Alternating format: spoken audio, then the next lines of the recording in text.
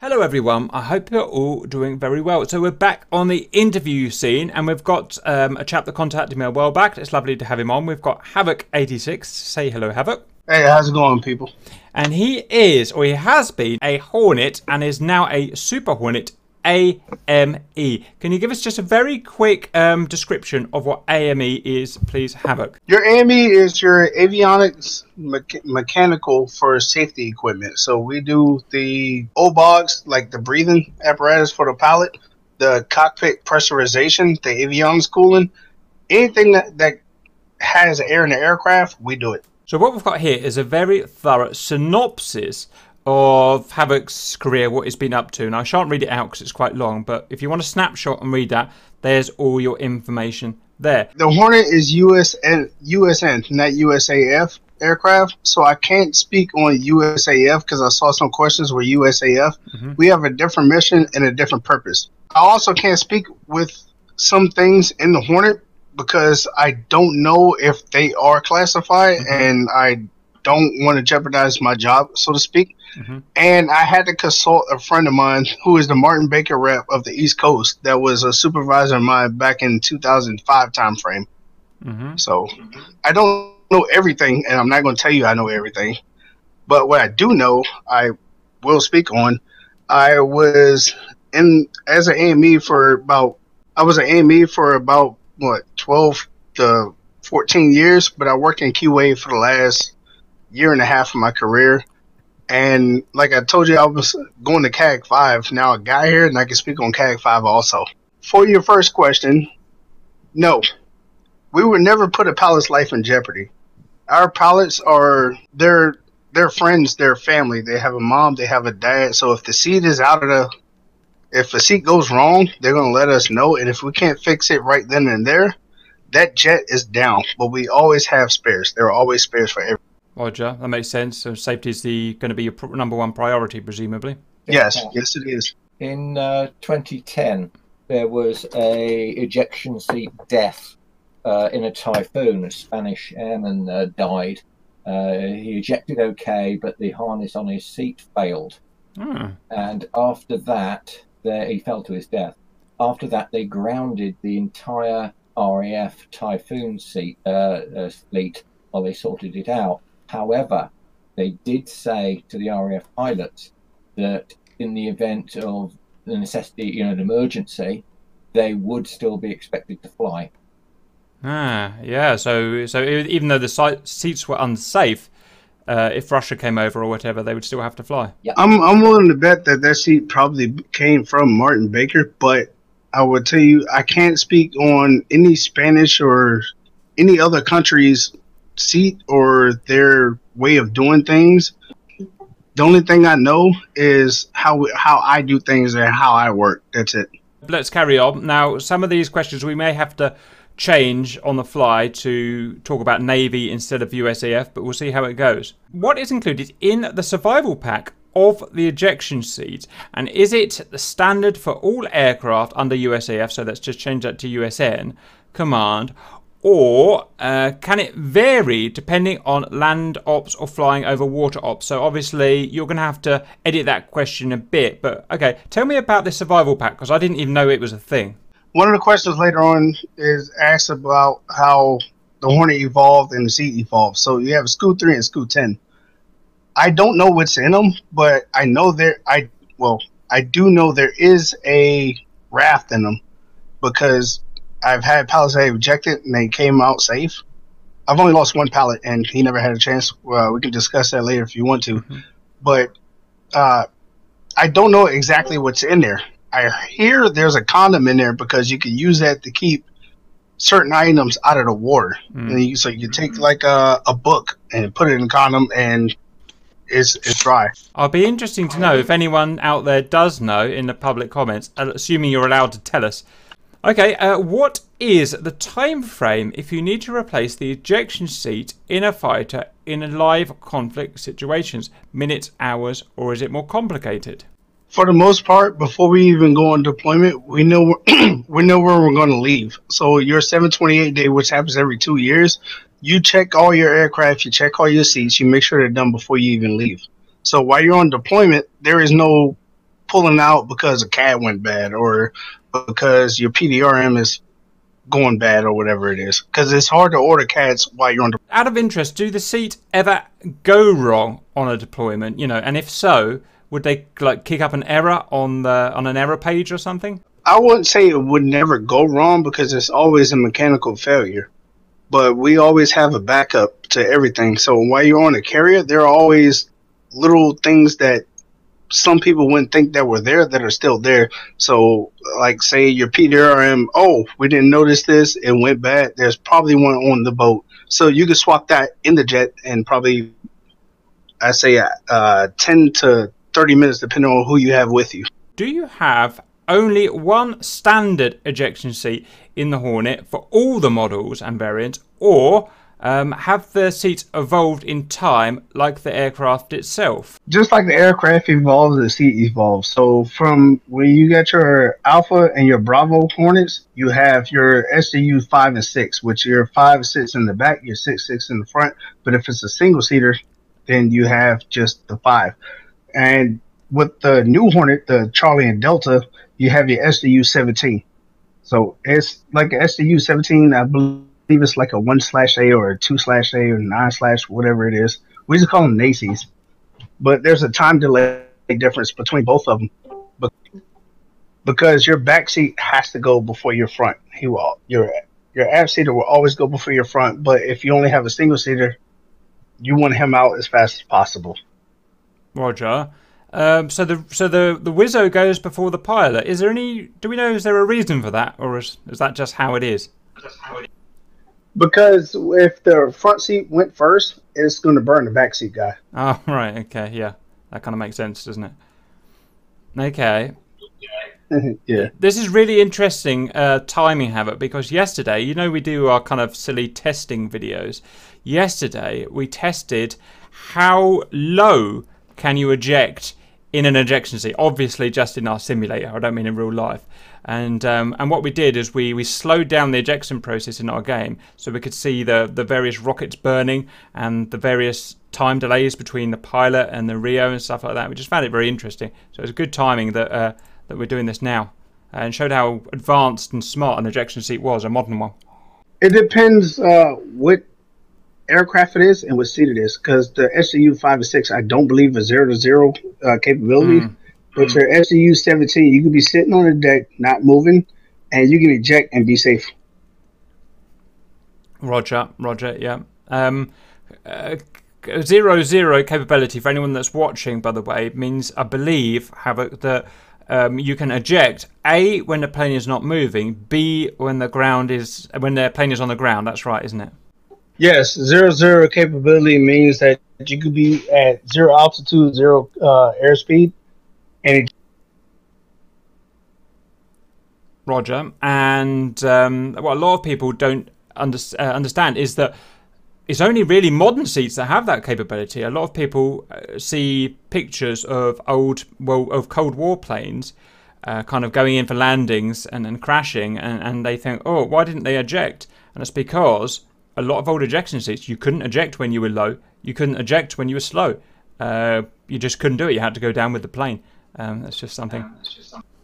To an extent, I can't speak on those because I don't know much about anything outside of the Alpha through the Foxtrot Hornet. Roger. Okay, let's blast on, Havoc. Stand by. Do you have to disarm the seat and secure it prior to removing it from the cockpit in order to avoid accidents? To be honest, we don't. Even according to our publications, we don't have to. There are certain CADs that have to be either loosened or removed, but the whole seat, no, we don't. Roger. So you just unbolt it, disconnect it, and out she comes. There's actually only 2 bolts that hold the whole seat in. Wow, that's a bit worrying. Okay, how much is the complete... you probably won't know this, but I'll ask anyway. How much is the complete seat set cost? And is it the price to start with, and then just the cost of refitting them on the cycle? Have you got anything to add to that? I have no idea. The Navy buys it, and I just install it in the jet, pretty much. Right. You can go to the Martin Baker website. Maybe they'll have more info. Roger. Viewers, if anyone knows the cost of these things, it would be genuinely interesting. I know the cost of obviously a private buyer is going to be significantly different from a Navy cost, but I just think it'd be interesting to know. I wouldn't have a clue where to guess. Okay. Do you need to wear a protective gear for removing the explosives that are propelling the seat when the pilot is ejecting? The explosives we use, be honest, no, there is no equipment we wear. If we're on aircraft, we wear a cranial in case we fall, but that's just in case we fall. But once the seat is out and it's in the shop and we're de-arming, you can do it in underwear and a t-shirt. Okay, that's cool. I guess it's all we talk about explosives and stuff. I guess it's all kind of they're in sealed units, and I guess if you know what I mean. So they come from India. Roger. I used to. It's a different thing, like a miniature version. I used to take cars to pieces, and modern cars are full of explosives. You wouldn't think it, but they are. There are 8 to 10 different explosives on them. Some of them quite powerful in the form of airbags and tensioners on seat belts and stuff. And I used to take them off, and yeah, but getting them to actually explode by accident is a very difficult thing to do. Have you, out of interest, have you ever had any of those explosives go off, those rockets go off? Not you personally, but ever heard of any rockets going off? I heard one went off in the shop, the work center, before I got there, and I told them I would have dropped the turret. Or I don't know how much I can say because I speak a lot like 4-letter words, and I've been struggling this whole time. So that's okay. We don't care. We say the F word and the S word all the time. So I would have shit myself. Tell you the truth. Swearing like a sailor. That's what we say. We like that. Okay, very good. Yeah, there's a reason for that. Yeah. Okay. Is the seat just scrap metal after an ejection, or can it be recovered and refurbed? Okay, so one of the people I had to talk to, she's a Martin Baker rep for the East Coast. I call her Mama Jen. She was my supervisor back in 2005. I had to make sure because I've never seen a seat eject and then be reused. So she said no. They're one time. Roger. I mean, that does make complete sense because anything could be damaged in so many ways, couldn't it? Bent and whatnot. So, yeah, makes sense. You want to hear something crazy? You want to know the main reason for the ejection? Yep. Cap, I found very. How old are you? Have it? Take a guess. Not a clue. Have it? A spot to sit. Is that right? Yep, that's what its initial purpose is, a place to sit. So we just take our secondary purpose really. Okay, cool. Artie, what were you saying? Yeah, I found various costings for Martin Baker ejection seats. Anywhere, depending on the model and how many you're buying and such, between 140k and 420k a unit.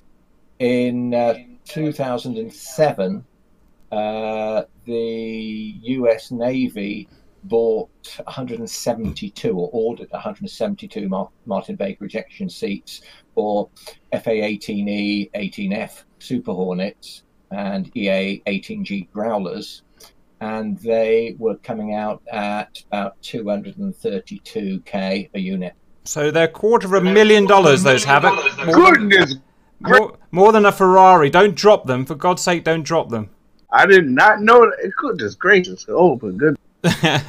Wow, that's that really is amazing, isn't it? I honestly wouldn't thought there'd be that much. I guess there's more to it than you think. I guess there's a lot more tech in there than you think, right?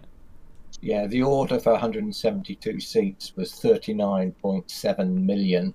Sorry, that's dollars. Yeah. US dollars in 2007. They've gone up since then, I expect. I'm about to start making seats. Yeah, we're in the wrong friggin' business, aren't we? Jesus. All right, guys, very good. Let's push on.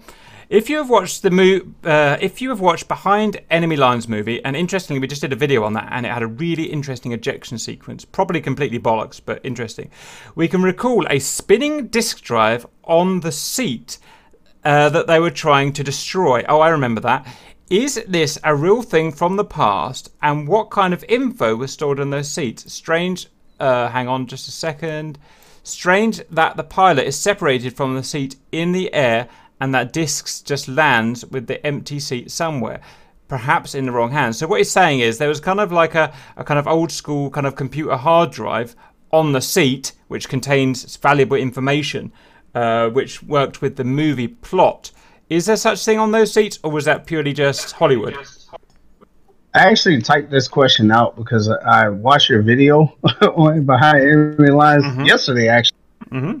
Good video, by the way. But no, there is no disc on the seat. And what I typed was, like Cap's good video showed, a lot was done just for movie effects. The only thing we have either in a crash or an ejection is a DFIRS, which stands for Deployable Flight Information Recording System. Or you got the CFIRS, which is a captive flight information recording system. But regardless, it's just a yellow box, and all it shows is what your altitude was, what happened, what your switchology was, and so on and so forth. So it can tell you exactly what the aircraft was doing before the crash. The black box. Roger. Yeah, that makes complete sense. Okay, very good. So, okay, no funny hard drives of mass graves and stuff. Fine, that's okay. Next question is, wait for it. Okay, how many pounds of explosive? I think explosive might be the wrong word. I mean, it's rocket fuel, isn't it? These are rockets, not explosives. No, explosive. Okay, are strapped to the seat, and is it solid propellant always or liquid? Any idea? 7.6 pounds, I believe it is. Wow. Because we're only allotted so many pounds and at one time, and it turns out because the net explosive weight of the whole hangar. So if you got 5 squadrons, you could have 500 pounds. Each squadron gets 100 pounds. Oh, so we can only have so many seats de-armed and sitting in the shop. I say, but it's 7.6. I say, so it's like handling bombs. I remember we had a bomb expert, an A-10 bomb expert, and he said you can only put so much explosives in a certain area in case something happened. So you've got the same problem. Exactly. It's probably for your benefit. And they asked us a few months ago. They said, "Well, why you always lock your door?" I said, "Because we don't want y'all coming in here." They said, "What if something happens?" I was like, "Send a helicopter. You come get us from the hole in the roof." Yeah, right. Very good. Okay. What is the life expectancy of the seat pyro cartridges, so explosives, belts, springs, and so on? Is it time frame or flight hours that are clocked to the aircraft? What we usually do is every 2 years for like lap belts and the leg guarders and stuff like that. But it depends. If every cat that's on that seat has a different shelf life, open life, or whatever it is. So what we like to do is as soon as you open it, you install it. So you don't have to calculate differences or anything like that. So yeah, usually about 2 years, but it's anything from 2 years, but you got SFDC kits that are in the aircraft that might last like 12 to 15 years, somewhere around there. Roger. So I guess it's a bit like servicing a car. You know, every year you take it to its service, and then whether the bits that they change need changing or not doesn't matter. They just change it, right? It's like having a car that has to be serviced. Like 2 people have a car that got to be serviced every 5,000 miles, but one dude puts 5,000 miles every 5 years, but one dude's put 15,000 miles in a year. Yeah, sure, absolutely, that makes sense.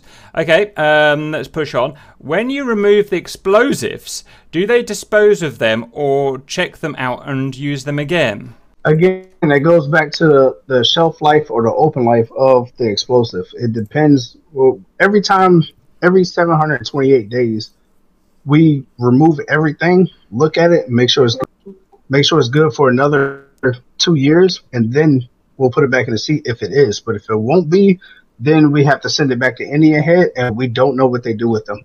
Roger. Okay, so you send them off, and okay, you don't know what happens. That's fine. Okay, stand by. What is the pressure setting on the Hornet when in flight? I don't know what that means. Is it constant RO? Is it automatically adjusted? Oh, so what are we talking about here? The pressure setting. Does anyone know? Probably means inside the cockpit. Okay. Is it okay? Let me carry on. Is it constant? Is it automatically adjusted in flight or by the pilot? I might feel better flying on sea level pressure, and Cat might feel better above sea level pressure. How do you take that, Havoc, and how do you answer that? We have two valves in the aircraft that regulate air pressure. We call one the CPR, which is cabin pressure regulator, and the other one is a cabin safety valve. So up until about 8,000 feet, it's going to stay wide open. So whatever pressure air actually is up until 8,000 feet, it's going to be that. After between 8,000 feet all the way up till I believe it's 23,500 feet, it's going to regulate to be at 8,000 feet.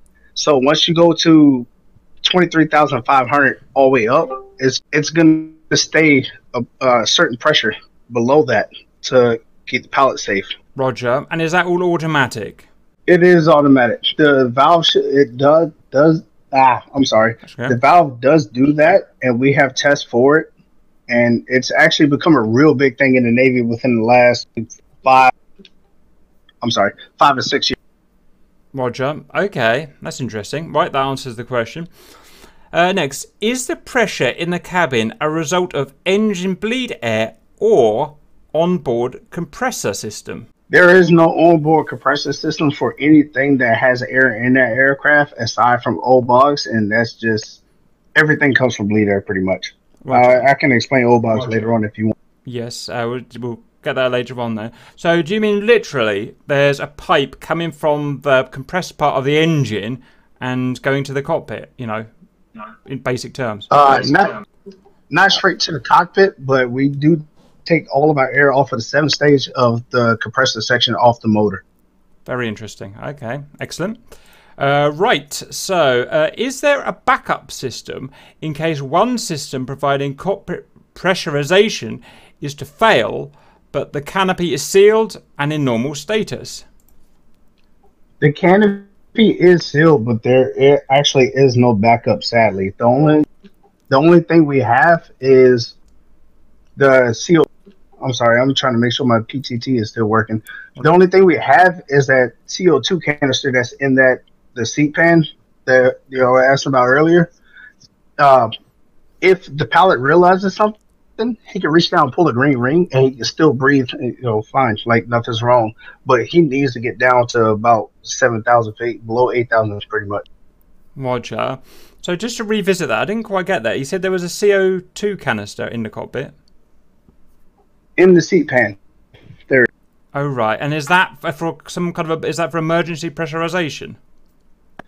That's for ejection. Like pretty much if he's at 30,000 feet, he ejects. So he has, I'd say, it depends on how hard the pilot is breathing, but maybe 5 minutes of air in case he can't get down low enough, that type of thing. Roger. Okay, very good. Right, next. Is there a air purification system in order to keep the CO2 in check? Is that going to be O-Box? Yes, I was about to say, this is where we go back to the O-Box. Okay. O-Box stands for onboard oxygen generation system, which pretty much means that you take air off of the motor, you pull all the impurities out of it, and you send the pilot pure oxygen.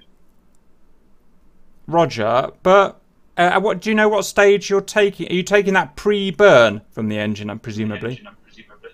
7th stage of the compressor section, and the motor we use is a F404 GE402 or 404, depending on what aircraft. Roger. So that comes out highly compressed, obviously, a massive PSI. It goes through some kind of filtering. Some kind of magical filtering system, and then comes in as oxygen to the pilot's mask. We have a bunch of valves that regulate pressure all throughout the system. We have 13 subsystems, 12 or 13 subsystems in the ECS. Very good. Okay, that makes sense. Right, let's continue. I've heard the pilots are hitting 17 Gs on the ejection, or is this wrong? I have no idea exactly how many Gs they hit, but I will say this. From the time that you pull the handle until the time you're coming out safely is less than 3. Roger. Let me just write a new question down. Okay, very good. Right, where do we get to? Is there a gyro on the ejection seat, and how is it working when the seat is fired? No gyro, but there is a G lock and pawl, which if the seat is moving up too fast, it's going to lock so that the PDRM or the drogue gun does not fire too fast. Because it depends on which seat it is. Roger. Can you go a little more into that? You said if the seat is moving up too fast, why would the seat move up too fast? On initial ejection, you have an underseat rocket motor that puts out 4,800 pounds of thrust in 0.25 seconds. Yeah. Okay, that makes sense. Okay. So, yeah, it sounds like an accelerometer or something. Okay. Do you have to replace the ignition cables every time you are to service a seat? We do not have ignition cables or tubes or the question is kind of, but we do have on the SDU-17, we have an electronic sequencer, and then we have cables that come off of that, and we test the electronic sequencer every 728 days, so every 2 years. Roger. Okay, that makes sense. Yeah, again, I don't know planes, but in cars, we used to have something called, well, in all cars, if you drive a car in the world right now, you'll have something called an SRS harness, which is a separate wiring harness and sequencer that goes to your airbags, and we can test that as well with OBD or whatever. So it sounds like a complex version of that, I imagine. It is. It goes. Yeah, it's the brain of the seat. It's like an ECU of a car, but for an ejection seat. Roger. Okay. Where are we? What is the force required to pull the ejection seat handle?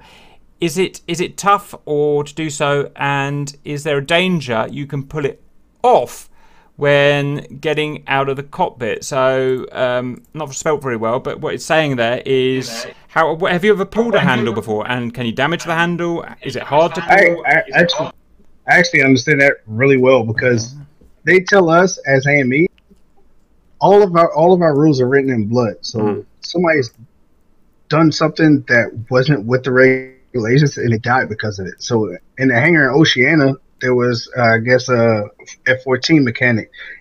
So he removed the pin and it accidentally pulled something and it shot him up into the ceiling with the seat. But it turns out it's I had to talk with Mama Jen, and it's more than 8 pounds of pressure because you don't want it to be really light, like a hair trigger type thing. But we have push and pull checks on all our seats. So we'll have a sheet and tell us what it should be. So we'll check how much that is, and then we have our the seat pan. It has 2 pins on it, and we'll check that also. But she said more than 8 pounds. Roger. Okay, that's good. So you've really got to give it a good pong to get it going. Okay, very good. Yeah, there might be a way you got to hit the thing 3 times. Roger. Okay. Yes, because you can easily press that once. Right. Is it true that a machine is folding the chute for the seat and takes a ton and takes tons of pressure to recompact it? So this is putting the parachute inside the seat. Is that right? I have no idea how they pack the chutes and things. So we get the chutes from FRC or whoever it is. They bring them to us. We put them on the seat. That's it. But I do know. If you look at a SDU-17 versus the SDU-5 or 6, we call them hard pack or soft pack. The SDU-5 and 6 are soft. So on top, we would actually have to push down the tie knot on top or to get the scissor mechanism where it needs to be. But we can do it as a person. But I would bet that packing the parachute is probably a lot harder than just pushing down the flap. Yeah, I've never seen it in this, but I think I've seen it in a Russian jet. They have to pack them all in the back of the Russian planes, and yeah, it requires a massive amount of force. There's a huge spring under tons of pressure that will push it back out. Okay, guys, where are we? Is the cockpit equipment and the jet cooled? Sorry, let me try again. Is the cockpit equipment and the jet cooled prior to mission and pilot getting in the aircraft, or is it not cooled? I'm sorry. We don't care. If it's 110 degrees outside, you're going to go outside in 110 degrees. You're going to jump in that jet and you're going to fly it. That's it. That's all you got. Roger. So just get on with it as it is. Roger. Yes. Okay. What is the cooling agent? So part of your job is equipment cooling, avionics cooling. So when this avionics is being cooled, when the jet's going, do we know what the cooling agent is? Is it something to cool that, and is it replaced after each flight, like the air conditioning in a car? No, we have a turbo compressor system in that aircraft, and we have 2 heat exchangers. And what the heat exchangers do is you take hot air. It's like if you ever had a turbo car, your intercooler for the turbo. You pretty much get 2 of them. And then you have your compressor section, which just compresses the air until it gets cold enough. There is no agent at all in that aircraft. It's just how we treat the air that makes it cool off or heat up or whatever we need to do with it. So it's just cool with air, a bit of mechanical air. That's all it is. Yeah, we just mess with the air. There are some spots where we actually need hot air, and we'll, take a tube off of that and be like, oh, we need hot air over here. Run that hot air over there. Yeah, I mean, it makes complete sense, because the one thing you don't want to do is add weight to the aircraft. And if you're going to add aircon systems in for this, then it's just weight on the aircraft, complexity on the aircraft. We usually say lighter fighter program. There you go, you see. Right, well done. Right, stand by. Is the ejection sequence and the timing different for a single and 2-seater Hornets? Yeah, we've already talked about that. We've heard that the Rio goes out before the pilot for the obvious reasons. Anything you want to add to that? All right, no, that's about it. The back guys are always going to go before the front seat guy, but there are different ejection modes. So you have one that's we can solo it. So if you got a Delta, and there's only one guy flying it, you can set it to where when that front guy pulls, the back seat will not move. The front guy is still going to leave, because we have no idea of telling exactly where the seat's going to go if there's no weight in it. The seats are set to have so much weight in them. So there are pilots that actually have to have a waiver signed because they're too light for the seat. Ah, wow, that's interesting. Yeah, sorry to keep interrupting, but there's a couple of interesting things there. Yeah, again, car seats have weight sensors on them, and nowadays, and if you are too light, you won't set the sensor off, and you'll get a seatbelt warning. And an interesting thing is, and this won't be your area, but one thing I've recently learned is that when the ejection seat fires in a plane, it gives a massive force on the plane, because you said nearly 5,000 pounds of thrust is like that is like a jet engine power, it's powerful.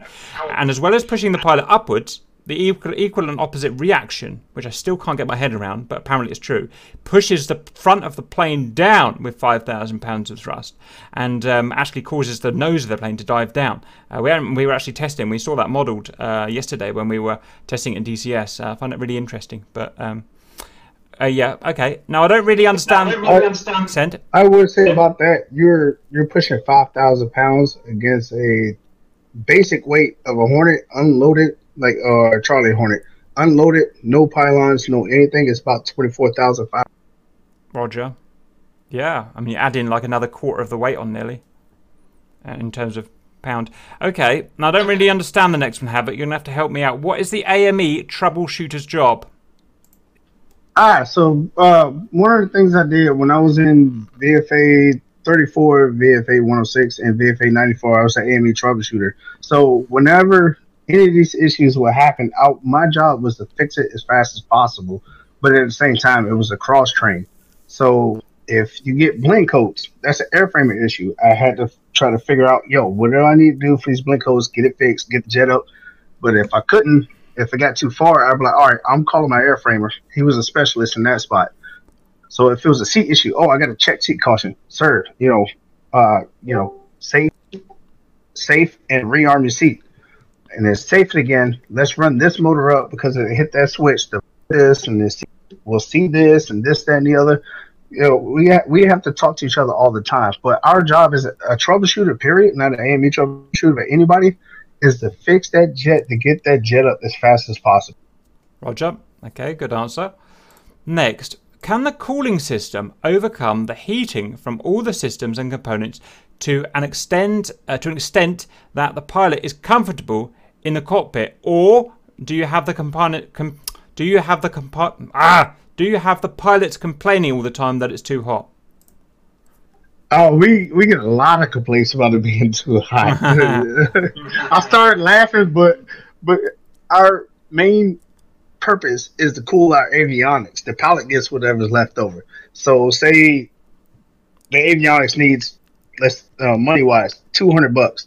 I got $250. It's like, all right, so I give the avionics $200. The pilot's like, I need $300.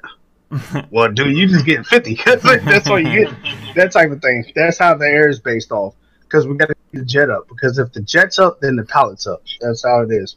Roger, we interviewed a Rio of Super Hornet a little while back, and he said the one thing he remembers is how uncomfortably hot it was in the back because there just wasn't enough coolant to cool it down. Yeah.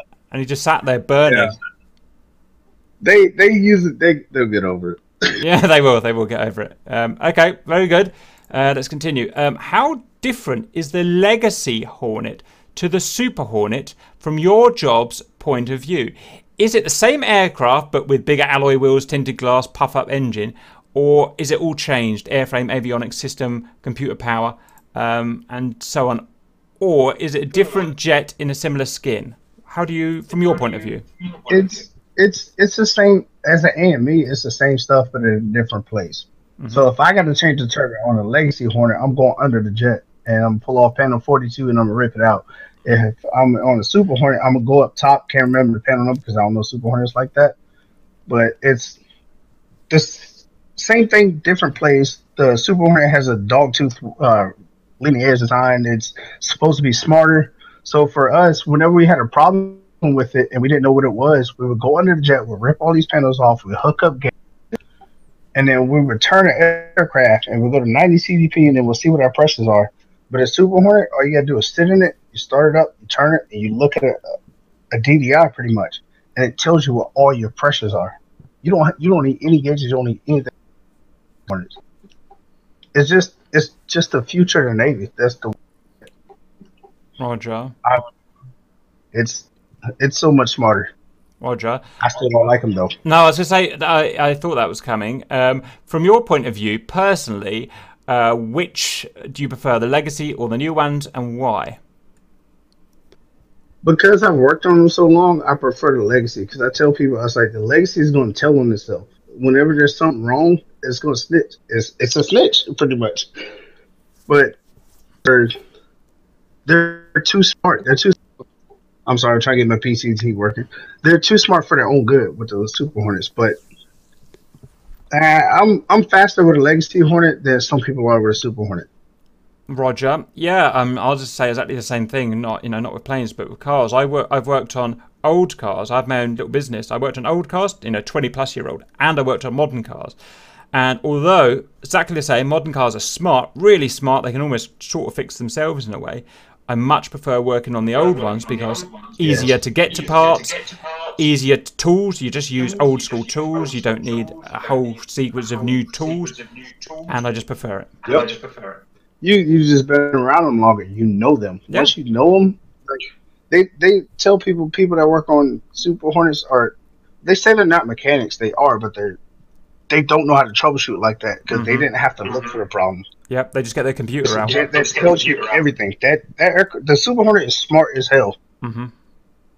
Roger. Okay, good answer. Right, let's carry on. Do you have seats on standby so you can just put in a serviced one and worry about the old one later? No. Whenever we get a jet for somebody, whatever seat is in there, that seat is actually tied to the aircraft. So I can't take a seat from one jet and put it in another one. Wing is going to tell you to, excuse my words, but the wing's going to tell you fuck off if you try to. Why is a seat tied to a certain aircraft? Because we track it like that. So it's not like putting a tire on a jet or a tire on a car.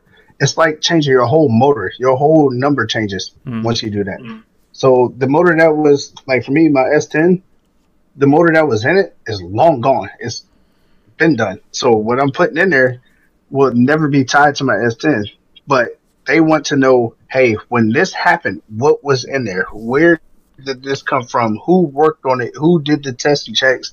Who changed the CADs? Who, is, I wouldn't say it is, but it's not politics, if that makes sense. I'm sorry. Well, yeah, I mean, like you said, these things, it's not like putting a, alternator on a car. It needs to be completely trackable. You need to know what seat, when, in which plane, when, how many hours it's racked up, how many Gs it's pulled, so on. So it does make sense when you think about it. Yes, because our whole job is to make sure our pilots are safe. Yeah, very good. Okay, let's carry on. What if the Hornet is to overshoot the deck or snap the cable and end up in the water? Is the ejection seat any good if you are already in the drink and did not have the chance to punch out prior to this? Good question. I'm sure it's happened many times. They have, but I've seen videos of aircraft snapping the wire. I've never personally been on a carrier where a jet overran and snapped. I've been where they missed, or a bolter is what we call it, or whatever. But as long as they don't go in the water, I would expect them to be able to eject and be safe. But in the water, I probably wouldn't. I would just pull my MOR and I'd jump out, because we have an MOR on the seat. So you pull that, you disconnect your home, you can actually walk out. You can actually walk out the aircraft with your seat pan attached to you. Oh, really? That's interesting. Okay, I wasn't aware of that. Okay, where do we go? Why the US Air Force ejected a bear, not sure what that means. Can you tell us a bit more about this story? It sounds weird, and we've got a link here. Bear shot out of... Let me go and have a quick look. I don't know what that is. Have you looked at this question? The time the Air Force shot a bear out of a B-58. And it was actually a bear being shot out of a B-58. Does anyone know about this, Artie? This is right up your alley. No, don't know what that one is. I've got no idea. Right. I think that bear used to live down the bottom of RT Street, actually. Yeah, that's interesting. I want to say, because the B-58 was one of the first, I want to say it was one of the first aircraft with instead of it being a single seat ejection, it was a pod that came off the aircraft itself with everyone inside it. So they were testing the pod itself. Right. Okay, that makes sense. Bit weird why they had to put a bear in it, but I guess that's a USAF back then. By the way, that was Ito speaking there. Ito is one of GR's many success stories. He is a F-16 mechanic, and we interviewed him a few weeks ago, and he's now joined GR as like a proper full-time member and everything. And so, yeah, cool. Anyway, sorry to bring you in there, Ito. Let's carry on. We'll leave the bear for now, although it was an interesting story. Right, you mentioned you were deployed on the USS Enterprise in 2006. Can you please share with us what it's like to live and work on a massive boat, and did you manage to adapt to it quickly? No, I still haven't, and I got to go on the boat in a few months. So, when I was on the Enterprise, I'm obviously in the Navy, but I was attached to a Marine squadron. So whenever they would go somewhere, there was 11 of us. We would go out to augment the Marines. But those are still some of the best friends I ever made, and I still keep up with a few of them. I'd wake up at the shop. They was like, "Oh, we need you up top." I go up top. I just stand there in case a pilot had issues, or help him out if he did. If not, I go walk him to the catch, and I'd final check them, which is the final checking is really important. And you're the last person to look at that aircraft. And if something happens, that's you. That's your fault. You're the reason why that dad is not going home to his son or his daughter or whoever it is. And I'd go back downstairs, I'd wash up, and I'd go to sleep. Roger. So good memories then. Yes. Miss those people, to tell you the truth. Roger. Okay, good answer. Next, is the ejection seat adjusted if the pilot is skinny or if they're really heavy prior to flight? Nope, one size fits all width wise, but you can move it up or down so many inches. I believe one seat has more adjustment than the other between the SU 5.6 and the 17, but width wise, none. But they're pretty wide. Like I'm 6'1", 260 something pounds, and I can sit in one of those with no. Roger. And you said a pilot could be too light for it to work. What happens if a pilot was too light? Could they just not fly in it? No, they can fly. I believe we had one of our pilots. I'm sorry, I'm eating also. One of our pilots, nice lady. She was fun to talk around or hang out with. She'd come down, she'll bullshit with you. But she weighed maybe 110 pounds or something. And it's like, yeah, we don't know what she's going to do if you ever have to eject. And she said her favorite thing to do was bonding. Okay, I get it now, because you said earlier on that the ejector seat might come up too fast, and I didn't understand that because there's no reason for it to come up too fast if it's got a set. No. It's not too fast. It's once it comes up, we have a certain trajectory that it needs to take, and then it's accounted for the weight of the seat plus the weight of a 150-pound person. Yeah, right. And so that trajectory is going to be different with a really tiny person, isn't it, as opposed to a giant fatty? Yes, it's going to be different from me for somebody that's 90 pounds. Roger. Right, I get it now. Okay, that all makes sense. So, okay, that's fine. Right. What part of the avionics tends to heat up, and to what extent? Radar? The only thing. The radar is the only thing I would say, but I'm not 100% sure. Not 100% sure. I don't know if the radar versus the Exodair system, or you have the raw gear, you got the INS, you got a lot of stuff that we cool. I have no idea what heats up more than anything else. I do know we get more radar hots than anything else as far as issues I've seen. Yeah, that was going to be my follow-up question. What overheating issues have you seen radar? And it makes sense. That's the thing with the most power, electric power. So, makes sense. Okay.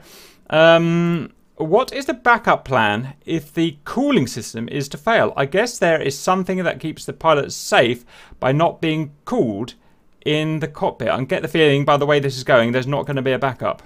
No, we don't have a backup, to tell you the truth. The only backup we will have is we have a scoop that was, trying to find the word, I'm sorry. A scoop that was lower down for the cockpit, and then we have an FCS scoop on the side. But those only cool flight critical components, I believe. I don't know exactly what they cool. I just got to make sure they work. Roger. And do those scoops open automatically during overheating, or is it a pilot button? The cabin scoop will open if you've ever seen a Hornet sitting on deck and it's off, the cabin scoop will be down because it has to have so much pressure for that scoop to go up. The FCS scoop is not going to open unless the pilot actually open it. Or when you're right-hand side cockpit. Oh, actually, in DCS, if you look on the right-hand side, there's one that says FCS EMER cool. That opens that. Roger. You know what? We've got to go and try that now in DCS. We've got to go and try, because a lot of those buttons, I just don't know what they do. It'd be interesting if we pressed it and a scoop opened up. That would be interesting. To be honest, I'm going to do the same thing when we get off. Very good. Okay. Is it true that early ejections were punching through the canopy instead of jettisoning the canopy first? I can't speak on anything but the Hornet. I don't know anything other than that. I should tell you the truth. I joined the Navy to work on the Tomcat. I joined, and 2 years later, it was gone. And now it was bad. Yeah, don't blame me. But between the Tomcat and the Hornet, your canopy is going to go first.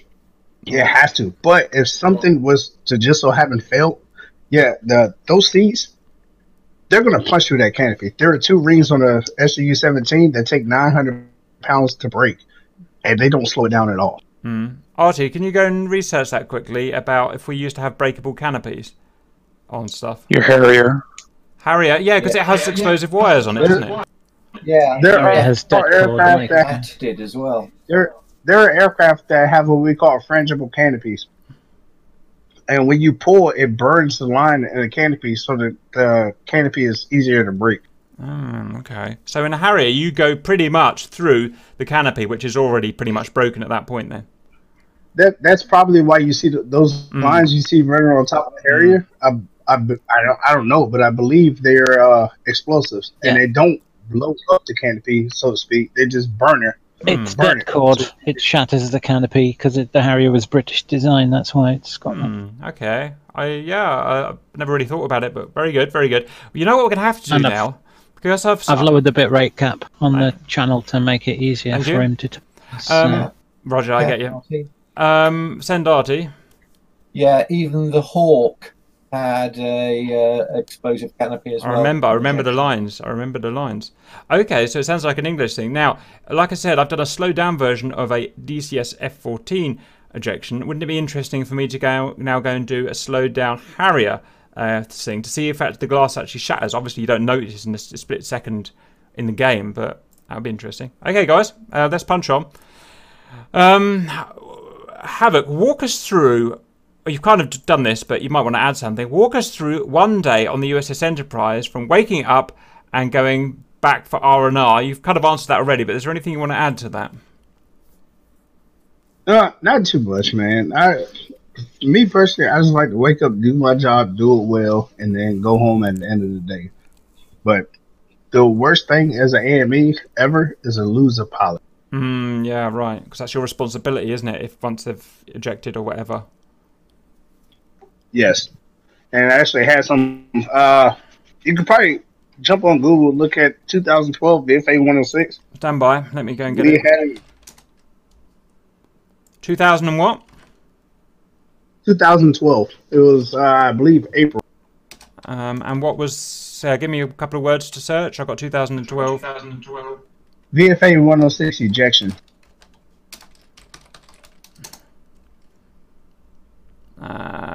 Is it the Virginia Beach FA-18 crash? Yes. Stand by. Ooh, nasty. They both got out. Yeah. They both got out, and nobody in the apartment buildings were hurt at all. Right, okay. So they had ejected safely before the crash, right? Right before. They were about 2 stories up before they punched out because they were fighting to get to the ocean so they could crash a jet. Yeah, right, okay. It's amazing no one on the ground was killed. I mean, look at that picture. Everybody was at work. It was probably maybe 12. That was aircraft 411. That was a perfect launch. I remember that exact day. Yeah. Okay, well, these things happen, and someone was looking over them, obviously, because that's amazing. Very good. Okay. Let's continue then, guys. What are the main components of the Hornet environmental control, and are they easy to access? Now, from what you've been speaking about, I've learned quite a lot already, but anything else you want to add, and ease of access? There's so many parts that we don't have time to cover all the parts. Our whole purpose is to take air and you force the air to do what you want it to do for either the, I was about to say OBOGs or avionics coolant or the pressurization, and then the rest of it, you just like, I don't need this, throw it over. But ease of access, it depends on which Hornet you're talking about. If you're talking about the Super or Legacy, and then it also depends on who you're talking to. So me, the Legacy Hornet is so much easier to work with than the Super Hornet is. But to somebody else, it might be different. Roger. Yeah, I guess you're like me. You've kind of prefer the old stuff. Okay. What is your plane of choice if you could just jump in and take it for a spin? I'm assuming that means any plane, not just the 2 Hornets. And I'm guessing you're going to say Tomcat, but I'll see what you say. Yeah, no, that's exactly what I was going to say. I thought you might. I've been in an L-39 Albatross a few years ago, but I don't think it compares to a Hornet. Like the speed, the maneuverability, anything. I don't think it compares to a Hornet. But the Tomcat, I have a love for the Tomcat. Yeah. I've hated the Hornet since I was in the 7th grade, so I started working on them. You're like me. I've always hated the Hornet. That's why I call it the Wagnermobile. There's nothing specific I I've got know, I against watch it. all your videos. I just find it so, I don't know, so sexless. Whereas the F-14 is just, it's big, it's inefficient, it's smoky, but it's sexy. Whereas the F-18 is just like designed to be perfect. It's got no extra fat on it. It's just not sexy for me. It is. It was sadly, it was just an update. You know, everything upgrades, and the Hornet, for the job the Navy was doing, it was an upgrade from the Tomcat. One jump. Okay, let's punch on, guys. How do you see the USAF, let's change that to the USN, in 20 or 30 years' time? Same structure, less jets? What kind of jets? I have no idea. I had four and a half years and I retired. But I would say maybe some 35s. I know 35s are probably coming to the fleet. And then I think 35 in the Tomcat or 35 in the Hornet, that's going to be a monster combination. Roger. 35 in the Tomcat is going to be a monster combination. Roger. Okay, yep, and that's what it's looking like. How did you come to know Grim Reapers, and do you fly in DCS? Actually, I was watching you guys for about 6 months before I got my DCS set up, and I finally got it. And when I chose my sticks, I chose them because I heard the X56 was a good one. It's not the world's best, but it's great. And then I found out that you had a whole setup that people could download so they can get a basic configuration of theirs. So I have an X56, and I got rudder pedals, I got everything. But since I got here in Japan in January, and I got to get everything set up for here. Back at home, I was comfortable, but here I can only play for maybe a half an hour, 45 minutes, and my legs hurt. Yeah, well, I know that feeling. Too. I've only just, after 5 years, I've only just moved to rudder pedals. But, yeah, okay, that's fine. Right. Release your button, please, Havoc. You are transmitting. Thank you. Next, the worst part or system to work with on the Hornet, the one you would rather leave until the next shift. So what do you not like working on, in particular, on either the Legacy or the Super Hornet? I will bet anything from A through G, even the Growlers, is probably cabin pressurization. Depending on which model it is, like the Alpha Charlie, the Delta, Alpha Charlie, and Echo, your cabin pressure CPR valve that I was talking about earlier are pretty easy to get to. But on your two-seaters, they're a pain. They're in that right-hand side cake panel. And it's hard to grab onto them. I'm a big person. I have to do that crap with one hand. Roger, so it's that valve. What is it, down by the seat, did you say? It's, if you were to sit, like, if you sat in your car, where your shifter is, it's by your right knee, around under the shifter on your right knee. But it's either that or the SMD. Roger. Okay, well, you seem to know what you're talking about there. Fine. Next, have you ever had a serious heating problem reported on a Hornet to the point where we are talking about melting plastics and smoke and stuff? Anything like that?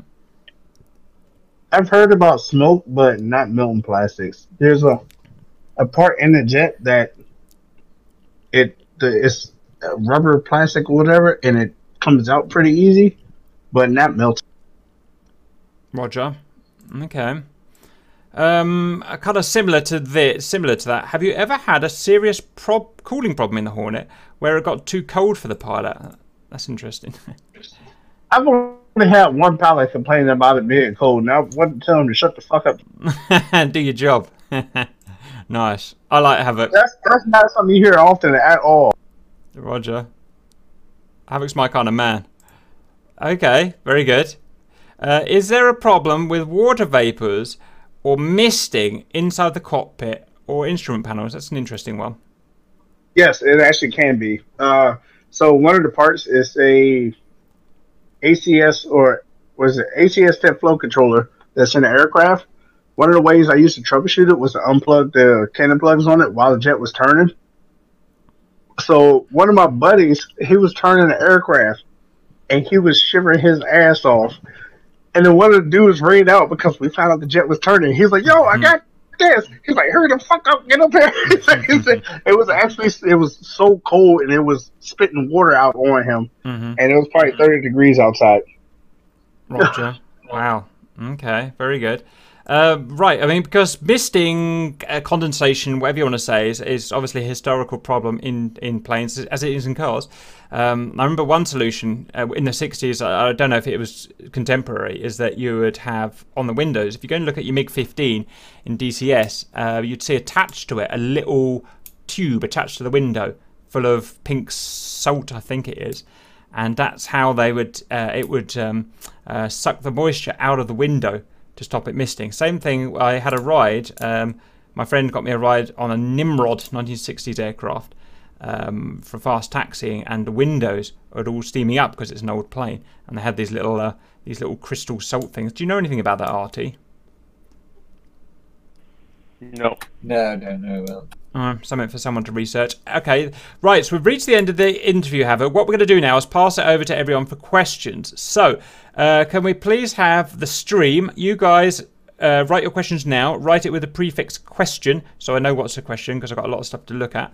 Then before that, we'll have verbal questions from Discord. Before we do that, I want to ask my questions. So, have you ever had any maintainers like you injured working on AME, I guess mainly ejection seats, but any gory stories?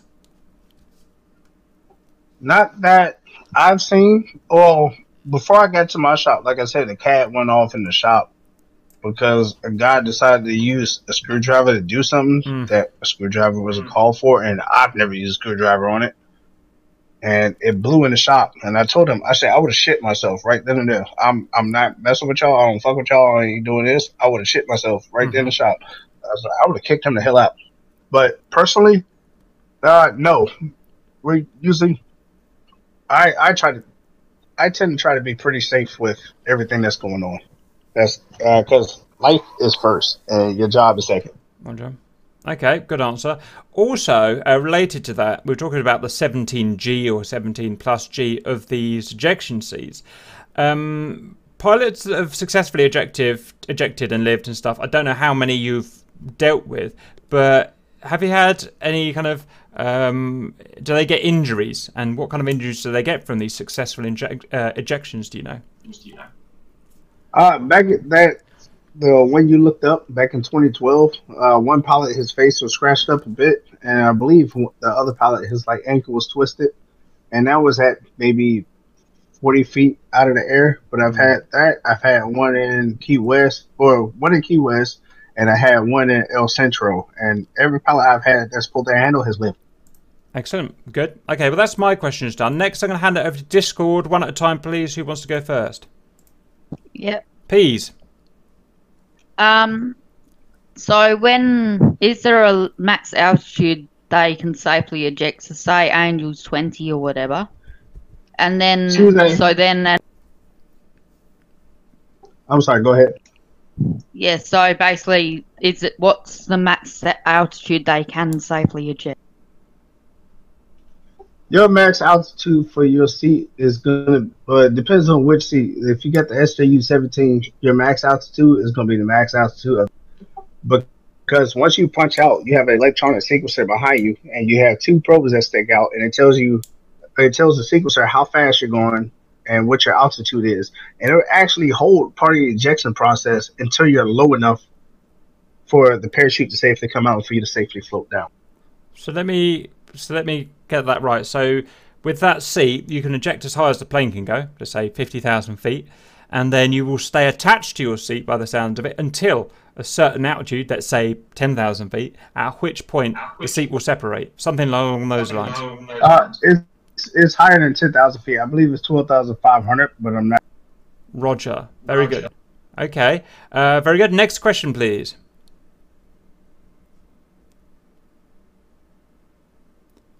Okay, you've had your chance. I'm moving on to... Oh, is that you, Artie? Yeah. Then? Just wondered, I mean, would you recommend your job, your training, the career that you've had to other people? I mean, has it been fun? It has been because of the people I've met, but the stress of if you screw up anything, somebody dies. You have to have you got to be headstrong to be an AME. We always say, if you're an AME, you screwed up in the head. We laugh about it, but we are all screwed up. We joke around, but when it comes to arming something, we don't mess around with that because that's not. I'm gonna go home, but it's gonna be somebody's dad, somebody's mom, somebody's cousin, somebody's uncle, somebody's son that doesn't make it home. And like I said, I've only had one pilot that has ever died, and he's never had. He didn't have a chance to eject. Roger. Have we talked about that pilot? Or do you not want to talk about that pilot? Nathan Pulaski. Nathan, his call sign was Danny. Last name Pulaski. He was a cool pilot. It turns out, from what I believe, I haven't actually read the report because I didn't want to, but he crashed into the underside of another aircraft. Ah, right. Yeah, I see. Yeah, absolutely. We've had that happen plenty of times. Okay. Fine. Is there anything else, Artie? No, that's great. Thanks very much. Roger, yeah. And I see what you're saying, because at the end of the day, if you're working on a seat and you're laughing and you're messing around with your buddies and you miss just like one screw or one bolt or whatever, whatever you work on, then that's that item defective, and then that guy can't eject, right? Yes, for the most part. Well, I want to say that if a screw is missing, no, he's not going to eject. He might, but I'm not going to take that. Yeah, I get you. Okay. Anyone else in the Discord that wants to ask a question? Okay, guys, we're moving on to the stream now. Cornbread, question. Is the flat top... these might be weird questions, we'll see. Is the flat spin Top Gun ejection scene that killed Goose plausible? God, don't even finish that question. We hate that as AMEs. No, that is not going to happen. Your canopy will always go backwards, and it's going to roll back towards the back of the jet. We hate that as AMEs. We don't even watch Top Gun anymore. Roger. Yeah, it's the same thing for us when going through my training. We asked the same question, and we got yelled at as well, because pretty much all canopies go backwards and to the left. Right, so that's Hollywood bullshit, right? No, not back and to the left. They will go straight back towards the ass end of the jet, because you have these little rockers that sit there. And these rockers allow the canopy to slide forward and back. But if you were to try to lift it straight up, you can't do that. Roger. Remember, you two work on different planes, yeah. You've got a Hornet. You're a Hornet. You're a Hornet man. Havoc. Ito's a Viper guy, so you've probably got different systems. I bet you his probably work the same way mine. Okay. It's roughly the same, yeah. Okay, guys, let's carry on. Who packs the chutes? In the Army, we have dedicated riggers for airborne operations. Do you mean the pilot or the seat? So I'm going to come back to that one there. A&D for the Navy packs our chutes and our... Mitch, question. Serving on such a large carrier, did you ever get lost in it, or was everything logically marked up? It is marked, so you will...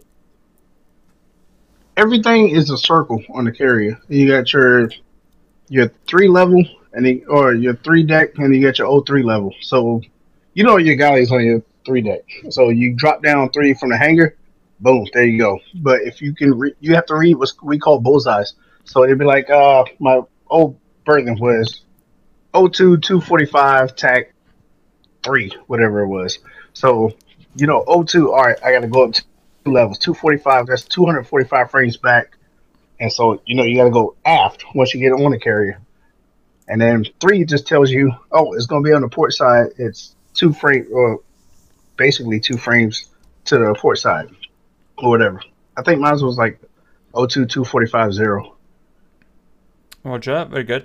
Next question from Ghost. Have you ever had any funny back and forths with the pilots on a problem or fault sheets? For example, something loose in the cockpit. Engineer says something tightened in the cockpit. I don't quite get it, but does that mean anything to you, Havoc? Wait. The first part was, have you ever had any back and forth with the pilots about a known problem or fault? Yeah, on the sheets. Yes, that part a lot. They want to fly. They want the jets down. When the jet's down, it's down. They're not going to be able to fight that, and they're going to say, "I want to fly it." I'm like, I don't care. It's down. Roger. Okay, very good. Right, that's it, guys. Any final comments or questions from anyone before we sign off? Do you play any other games than DCS? On the computer, I only have DCS, but I have a bunch of PS4 games like For Honor, most of Assassin's Creeds, and what's the other one? Red Dead Redemption, Final Fantasy 15. And I got like 6 more sitting in front of me, but I can't read the label. Roger. Anything else, guys?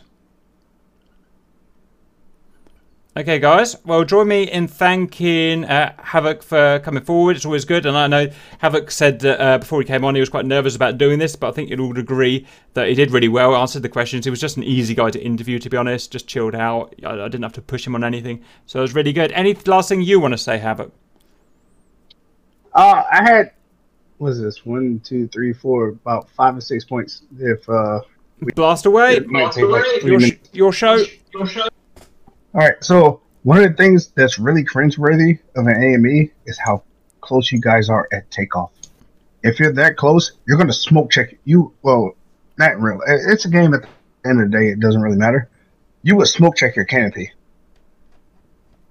RWR is actually, we call it raw game.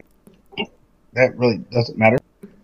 The cockpit in DCS looks really, really realistic as far as the Legacy Hornet. I don't know about the rest of the aircraft. I've only sat in a Legacy Hornet as a turn-qual person. And would you guys ever think about having an offshoot for different countries, like for the time difference thing? How do you mean, Havoc? Explain. The time you got... I'm sorry. PTT.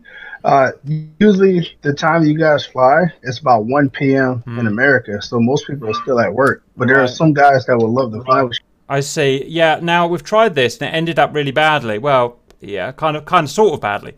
So what we did is, of course, this is a big problem. We fly in UK time, and so for the Americans, that is anywhere between kind of midday or before midday up to kind of 3 p.m. where you guys are all at work. Hence, you know, we've historically had a problem getting guys. So what we did was we created a separate kind of detachment to fly Grim Reapers in US time. But the problem is that they just ended up going their own separate way. They're called the Sluggers, and they're a big group. I'm sure they're very more popular than us because they're on American time, and haven't really had anything to do with us since. And so we don't want to do it again because it just wastes all our time and resources when people just go off and leave us. So that's why we're not doing that again. I've nothing against the Sluggers. I'm sure they're all very cool and stuff, and you're welcome to go and fly with them in US time. They're easy to access. But that's why I wouldn't bother doing it again. It's just too difficult. Yeah, I don't blame you on that point. Because I was going to try to fly with you guys while I was out there. But I think the time you guys fly was, I think it's 1 p.m. in America. Yeah. And I didn't get off until like 3 o'clock in the evening. Yeah. So that's the only reason why I never tried to link up and do anything else. But now I'm at Japan. I kind of want to try to. Roger. But I got to get comfortable and I got to start training again on DCS. I haven't played DCS since November so far. If I don't fly for 2 days, that's it. I've forgotten everything. I'm just terrible. I have to do something every day. I've got such a shit brain. I actually got lucky. I landed on the carrier earlier today, really? And I wasn't comfortable with it. Roger. Yeah, I know what you mean. Okay, Havoc, thank you very much for coming and giving us your time and your knowledge. That was excellent. If you can have a hook up with us now with your new time zone, let us know. And we're always open. And as a general point to everyone out there, we are open to fly with everyone all the time, except there's just 2 missions you can't join in. Our Monday and our Wednesday mission. They are full members only. But everything else we do, everyone's welcome in. So just remember that. Right, Havoc, thank you very much. Rest of you guys, thank you for turning up. I'm signing off, and I'll see you guys later. Thank you, Bye. Cap. I appreciate you talking to me.